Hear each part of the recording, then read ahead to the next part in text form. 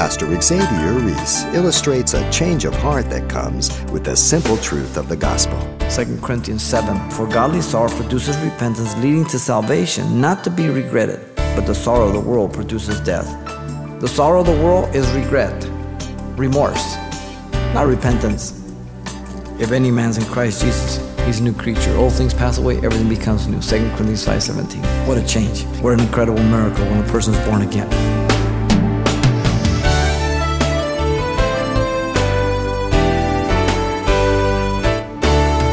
Welcome to Simple Truths, the daily half-hour study of God's Word with Xavier Reese, Senior Pastor of Calvary Chapel of Pasadena, California.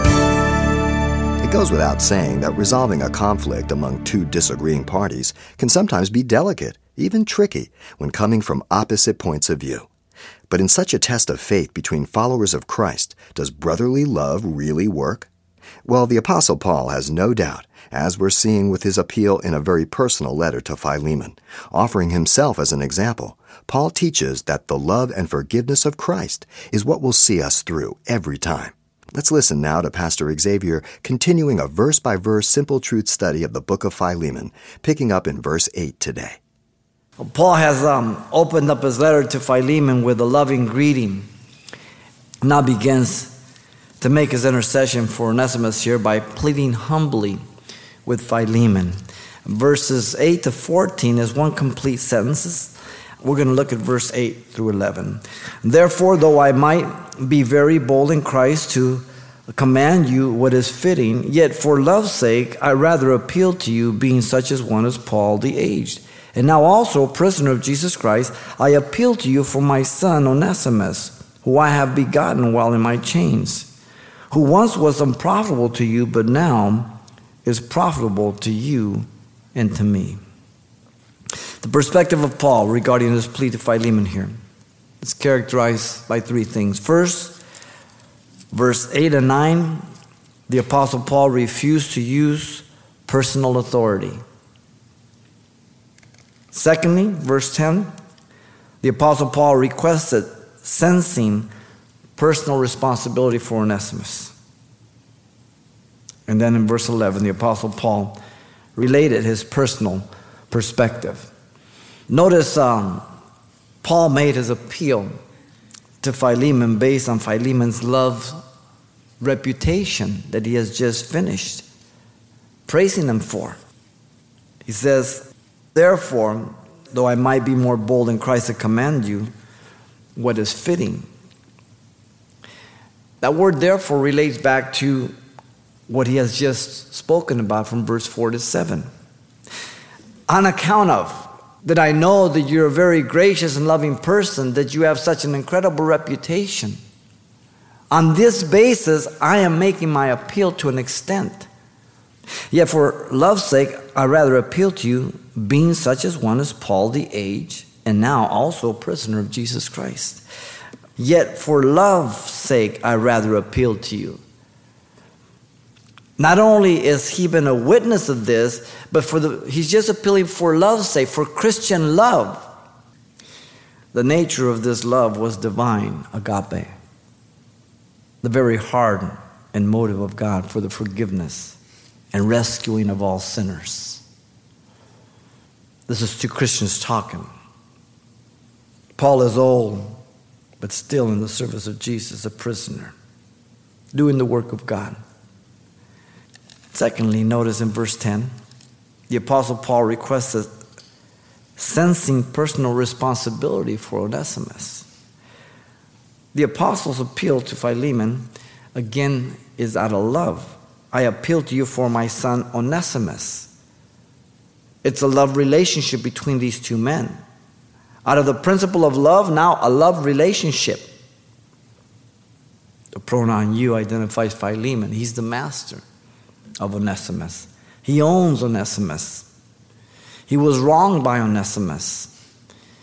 And he probably thought Onesimus could not become a Christian.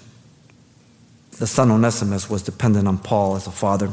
And the word son there, teknon, means simply an offspring. Paul uses this word many, many times in the scriptures. A spiritual son, metaphorically here. Spiritual relationship. Though he belongs to Onesimus as a slave, he belongs to him as a son. Now notice Paul appealed to Philemon out of spiritual transformation and spiritual concern. Whom I have begotten while in my chains. The person addressed by the pronoun whom refers to Onesimus. He's guilty of stealing from his master Philemon. He was guilty of running away from Colossae. He has made his way to Rome, and he was liable to be punished severely, even to be put to death under Roman law. He's not in a good situation. Yet the person Onesimus has been born again. Philemon has a dilemma now. The details of how Onesimus came to be with Paul is not given to us. Whatever the occasion, Onesimus heard the gospel from Paul and led Onesimus to Christ. The runaway slave Onesimus had been born again. The Bible tells us that every person born again is in the family of God. This is despite whatever kind of life they have lived prior to Christ. The love of God for each of us and for others should be without respect. The love of God is to be the distinguishing mark of the Christian and the church. John 13:34-35. By this shall all men know that you're my disciples, you have love one for another. The love of God is the more excellent way Paul deals with in 1 Corinthians 13:1-8. If I speak in tongues of angels and can prophesy and whatever, I'm nothing if I have not love. Makes no difference. Paul the apostle rebuked the Corinthians for going to pagan tribunals to settle problems between believers in 1 Corinthians 6:1-6. Listen carefully. Dare any of you, having a matter against another, go to law before the unrighteous and not before the saints? Do you not know that saints will judge the world? And if the world be judged by you, are you unworthy to judge the smallest of matters? Do you not know that we shall judge angels? How much more things that pertain to this life? If then you have judgments concerning things pertaining to this life, do you appoint those who are least esteemed in the church to judge? I say this to your shame. Is it so that there is not a wise man among you, not even one who will be able to judge between his brother? But brother goes to law against brother, and that before unbelievers? Welcome to the church of Laodicea. Interesting. Now, is there a legitimate time for a believer to take someone to court? Yes. If you have taken the biblical steps to try to resolve the matter between Christians, particularly in matters of business, and there is no acknowledgement of the wrong, then you need to pray, and God may tell you to just let it go. But then God may say go. Because if he's not honoring what he did, and God doesn't give you a check, then you treat him like a publican, like a non-believer. But that's your decision. It's not a formula. You understand? God will tell one person, let the $10,000 go. And God will tell the other person, go get your $2,000. Why? God's God. He rules your life. The problem is that too many Christians are carnal, worldly minded, and are greedy for money. Listen to 1 Timothy 6:10. For the love of money is the root of all kinds of evil, for which some have strayed from the faith in their greediness and pierced themselves through with many sorrows. Nothing new. The goal of any confrontation is always restoration, not mere castigation. The confrontation is to point out the wrong and for it to be acknowledged and the person to repent. The reconciliation of any two people must be in view that due to genuine repentance, God has forgiven you and I for every sin. And so likewise, we are to forgive one another in the very same way. Colossians 3:12-15. Therefore, as the elect of God, holy and beloved, put on tender mercies, kindness, humility, meekness, long-suffering, bearing with one another and forgiving one another if anyone has a complaint against another, even as Christ forgave you. There's the application. So you must do. Not an option, you must do. But above all these things, put on agape, which is the bond of perfection, what holds everything together, and let the peace of God rule in your hearts, to which you also are called in one body, and be thankful. Very few people are willing to do this verse when they're called to do this. As long as everything's nice in Christianity, we're brothers. But when it comes to being like Christ, well, that's a whole different matter, isn't it? Now, this is not to say that when there is a criminal or civil act or deed committed, that there is not to be a legal action against a person. So let's understand that. Paul, by law, had no right to hold Onesimus, and he wasn't going to try to. We're going to see as we move on. But he's dealing with a brother. If it can be resolved this way for the benefit of the glory of God and the benefit of the individuals repentant, then that's the way to go, right? The Bible tells us to forgive sins. The sins against us, the sins against others, and never to mention them again or make them public. But we certainly are not to conceal sin that is hurting others, that is unrepentant. You understand? Listen to 1 Peter 4:8. Peter puts it this way, and above all things, have fervent love for one another, for love will cover a multitude of sins. That means when there's genuine repentance and things are taken care of, the consequence that we're supposed to. But you don't conceal sin when it's hurting and damaging others. You do not do that. Not for your wife, not for your husband, not for your children, not for your pastor. No one.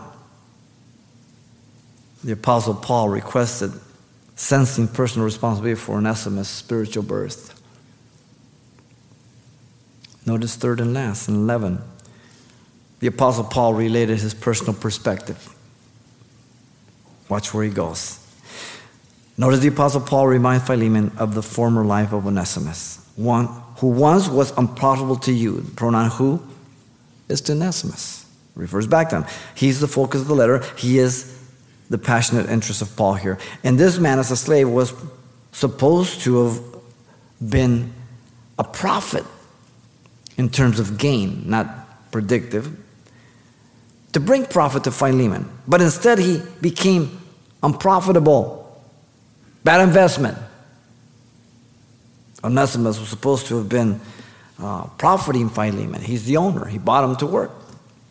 At one time, he was bought, and by the word here, once, is indicative of his past life.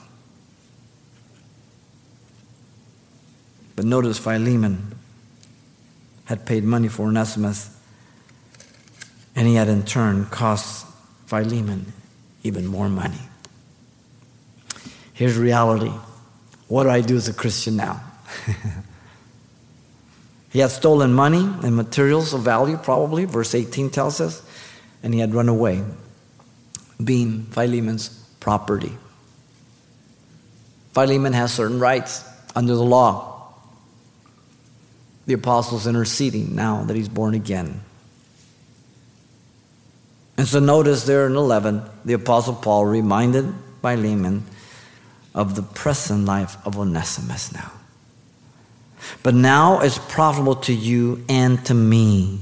The Apostle pointed out the obvious contrast of Onesimus' life that cannot be missed.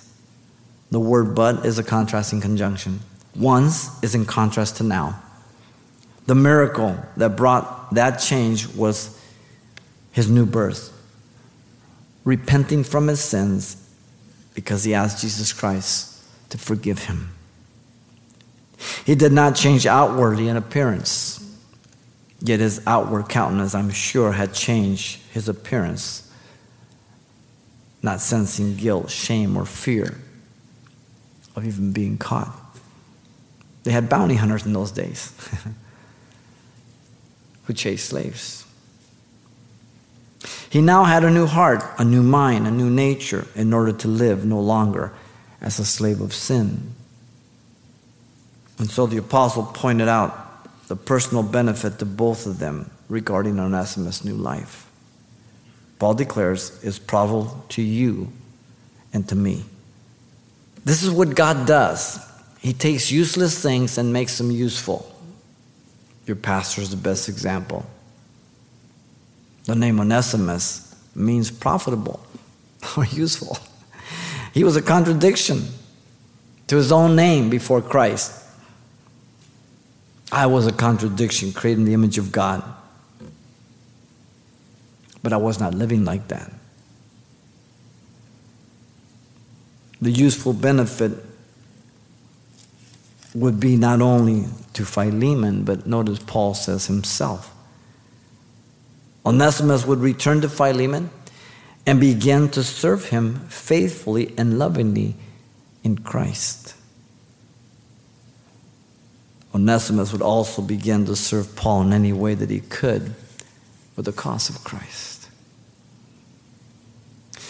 A woman was born in 1740 named Ada Take. True to her name, she took everything there was to be had in the way of liberties and license. She died a confirmed drunkard, and altogether she had 700 descendants. Among them, 100 children born out of wedlock. 181 women of the street, 142 beggars, 46 workhouse inmates, and 66 criminals. This woman cost the country an estimated $1,200,000. Quite a lady. The contrast between the old life of sin before Christ and the new life after Christ is as opposite as darkness and light. Man is depraved and has the capacity for the worst of sins, acts and deeds and thoughts. Romans chapter 1, from verse 18 down to 32, we're told that the wrath of God is revealed from heaven against all ungodliness of men who suppress the truth in unrighteousness due to the rejection and corruption of God and his creation, even to perverting the natural use of the woman and the man. Interesting. Man cannot live right apart from God. The more laws he has, the more rebellious he becomes. When you rule by God, you rule by love. Love submits. Law causes me to rebel. Don't touch wet paint. What do you do with it? You touch the stinking paint. As non-believers, there is that rebellious heart. Law provokes us, Romans 7:8 says, but sin, taking opportunity by the commandment, produced in me all manner of evil desire, for apart from the law, sin was dead. Though a person may be moral and live ethically, in their heart they fail. Romans 2:1 says, therefore, you are inexcusable, man, whoever you are, who you judge. For in whatever you judge another, you condemn yourself, for you who judge practice the same thing in your heart, in your mind. Jesus said, he who looks upon a woman with lust, he's committed adultery already, right? The problem is the heart. The drastic change comes through repentance. Paul, 2 Corinthians 7:9-10 says, now I rejoice, not that you were made sorry, but that your sorrow led to repentance. For you were made sorry of godly manner, that you might suffer loss from us and nothing. For godly sorrow produces repentance, leading to salvation, not to be regretted. But the sorrow of the world produces death. The sorrow of the world is regret, remorse, not repentance. You're sad about the consequences. You got busted. You got to pay the fine.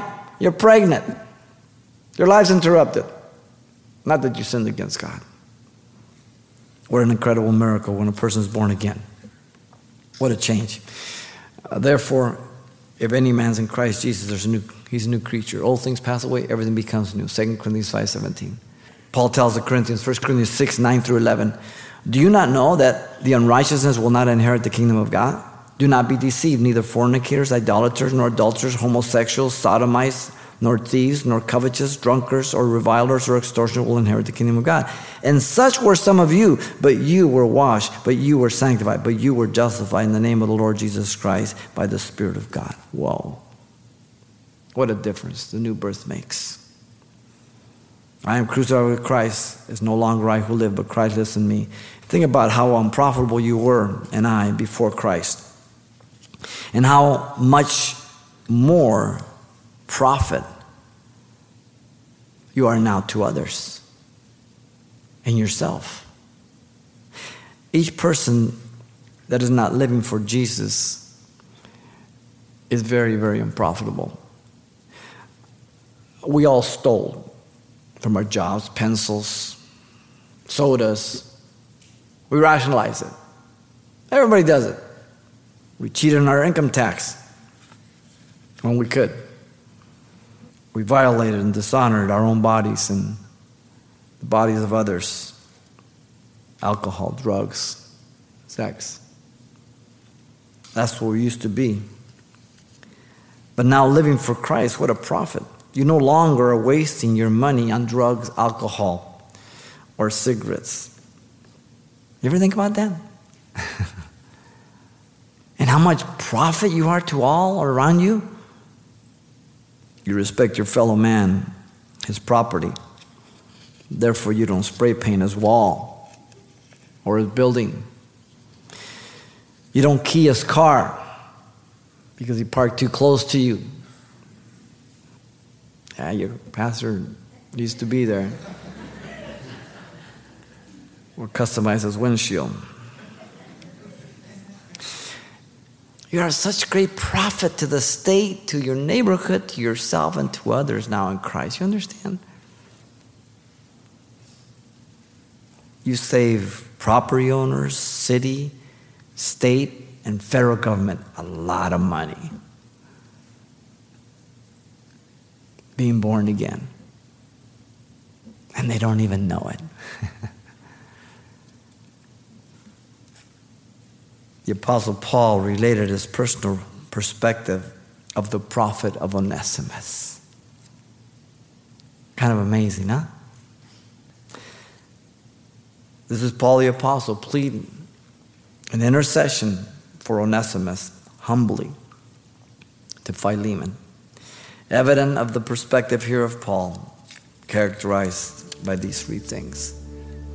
The Apostle Paul refused to use personal authority to make Philemon compliant for Onesimus, but appealed for the sake of love. That was his appeal. Apostle Paul requested sensing personal responsibility for Onesimus' spiritual birth. You couldn't just let him go. The Apostle Paul related his personal perspective of the prophet of Onesimus. One step at a time. One bite at a time, Paul will bring Onesimus all the way home to Colossae. What an incredible, loving intercessor. Pastor Xavier Reese, drawing out important, simple truths using the New Testament book of Philemon as encouragement for building up the body of Christ.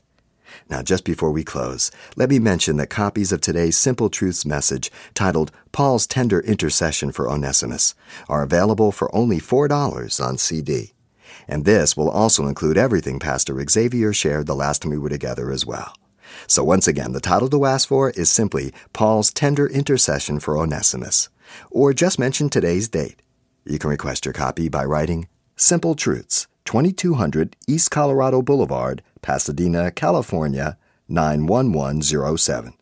Or to make your request by phone, call 800-926-1485. Again, that's 800-926-1485. Or the address once again is Simple Truths, 2200 East Colorado Boulevard, Pasadena, California, 888-911-9107. And thanks for mentioning the call letters of this station when you get in touch. This helps us track the effectiveness of this ministry in your area. And then join us for more Simple Truths right here next time with Pastor Xavier Reese.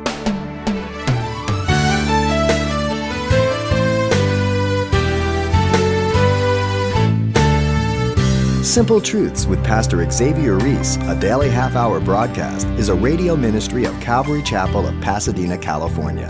www.calvarychapelpasadena.com.